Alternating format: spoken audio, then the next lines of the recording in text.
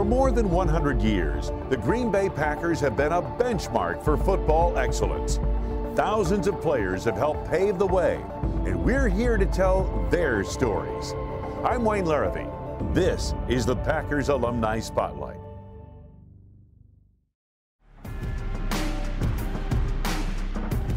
Long before Green Bay, Colin Cole began his life's journey in Toronto, Ontario, Canada. His family left when Colin was just 5 years old.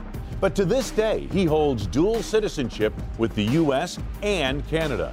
He grew up in Florida in a strong family that put him on the right path. There have been a number of people along my path that have definitely been beneficial. It all started with my upbringing by my parents and my family.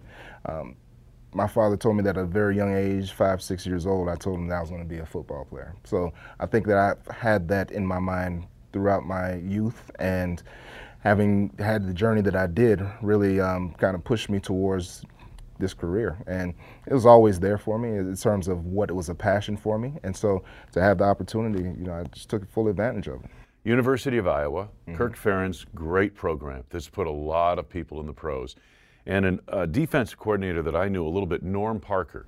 Talk a little bit about him and what he did and what the influence he had on you. Norm Parker was a man that demanded the most out of everybody, but was so relatable to everybody and so well respected. And the thing about him is he knew just what to say and just how to do things to really put guys in a position where we trusted him.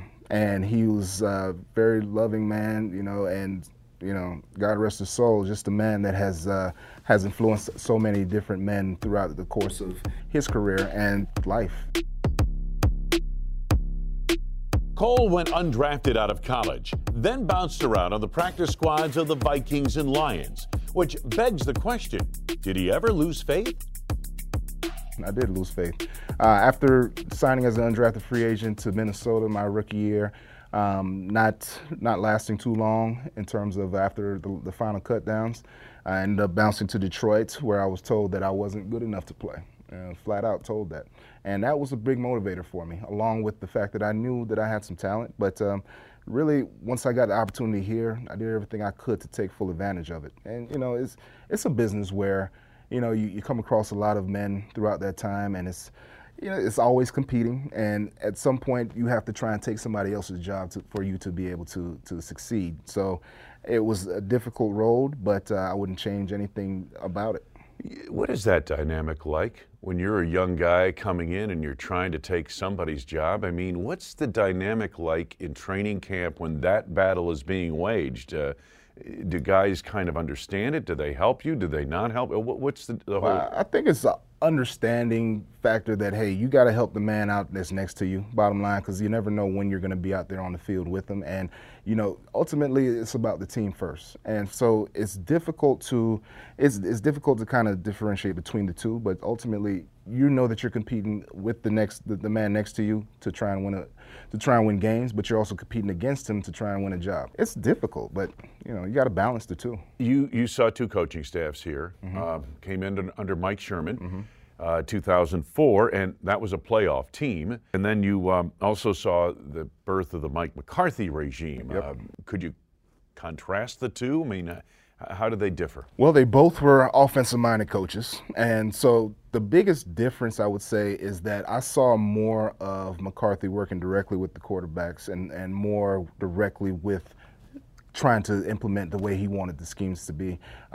Early on in my career with Sherman, I was way more focused on just trying to keep my head above water and make sure that I was on the team. So I didn't focus a whole lot on what the offense did, but as my career went on and I got a chance to really encompass and be around these men and kind of grow with the team, I really got an opportunity to see what the offense was about and how McCarthy was revolutionizing the group. Whereas Sherman, I feel like he had a lot more of an old school mentality. At that time, we still had Ahman Green on the team, and we ran the ball a lot. And I think that it was kind of a revolutionizing of the offense once McCarthy came in. 2007, McCarthy's second year, not much was expected of the Packers that year, yet you guys put things together and had one of those quote-unquote blessed seasons. Things fell into place. You won games, close games especially. and went on to host the NFC Championship game. Talk about that team. Was that the best team you played on here in Green Bay, do you think? I would have to say so. Being that we got to the NFC Championship game, there were a number of games throughout that season that really embodied what that season was about. One that sticks out in my mind that comes to mind first is that overtime game against Denver up in Mile High, when I remember how hard we had to fight for that game, and to think about when I remember watching some of the highlights after that game, and we had to have a stand at the end of the game on defense. You're trying to end the game in terms of trying to get them off the field so we can get to overtime, and to remember that our offense went out on the field and ended the game after we got the game to overtime was a great feeling, especially against a very good Denver Broncos team. Favre fakes the handoff, looks to throw. Rainbow's down the left sideline, got a man out there over the center. Getting down the sideline to the 15, 10, 5, touchdown! Green Bay Packers, 80 yards to victory!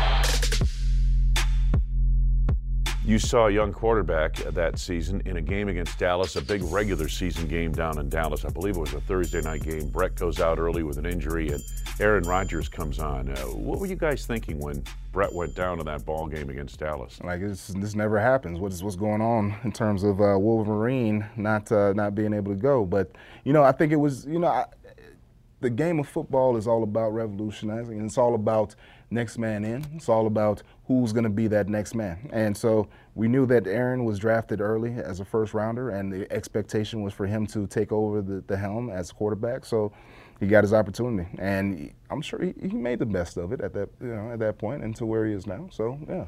Yeah, worked out pretty well for him, didn't it?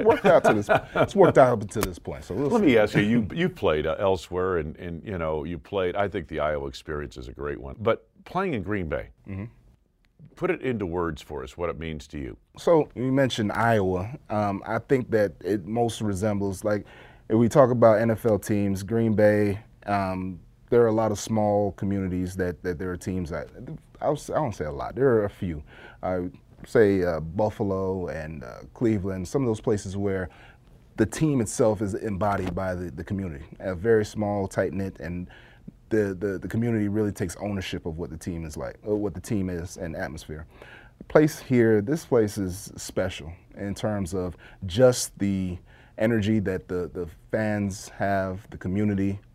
You're really taken care of here. And I know that because, like you said, I've been to a couple of different organizations, and not to speak down on anybody else, but there's nowhere else that I've been that has this kind of atmosphere and has this kind of close-knit bond with the community as it is here in Green Bay. And it really speaks to what the Midwest is like and what the people here are like. And, of course you want to win. You want to be a part of a winning organization, but I think it just goes way deeper than that here. And there's a history here. There's a lineage here. There's something that you can't reproduce anywhere else. And, Green Bay has it. So it's a great place to be. Colin Cole played 5 years for the Packers, then finished his NFL career in Seattle and Carolina. Today, his company, the Cole Group in Charlotte, North Carolina, handles event planning, keynote speaking, and works with young athletes to develop life strategies beyond the game they play.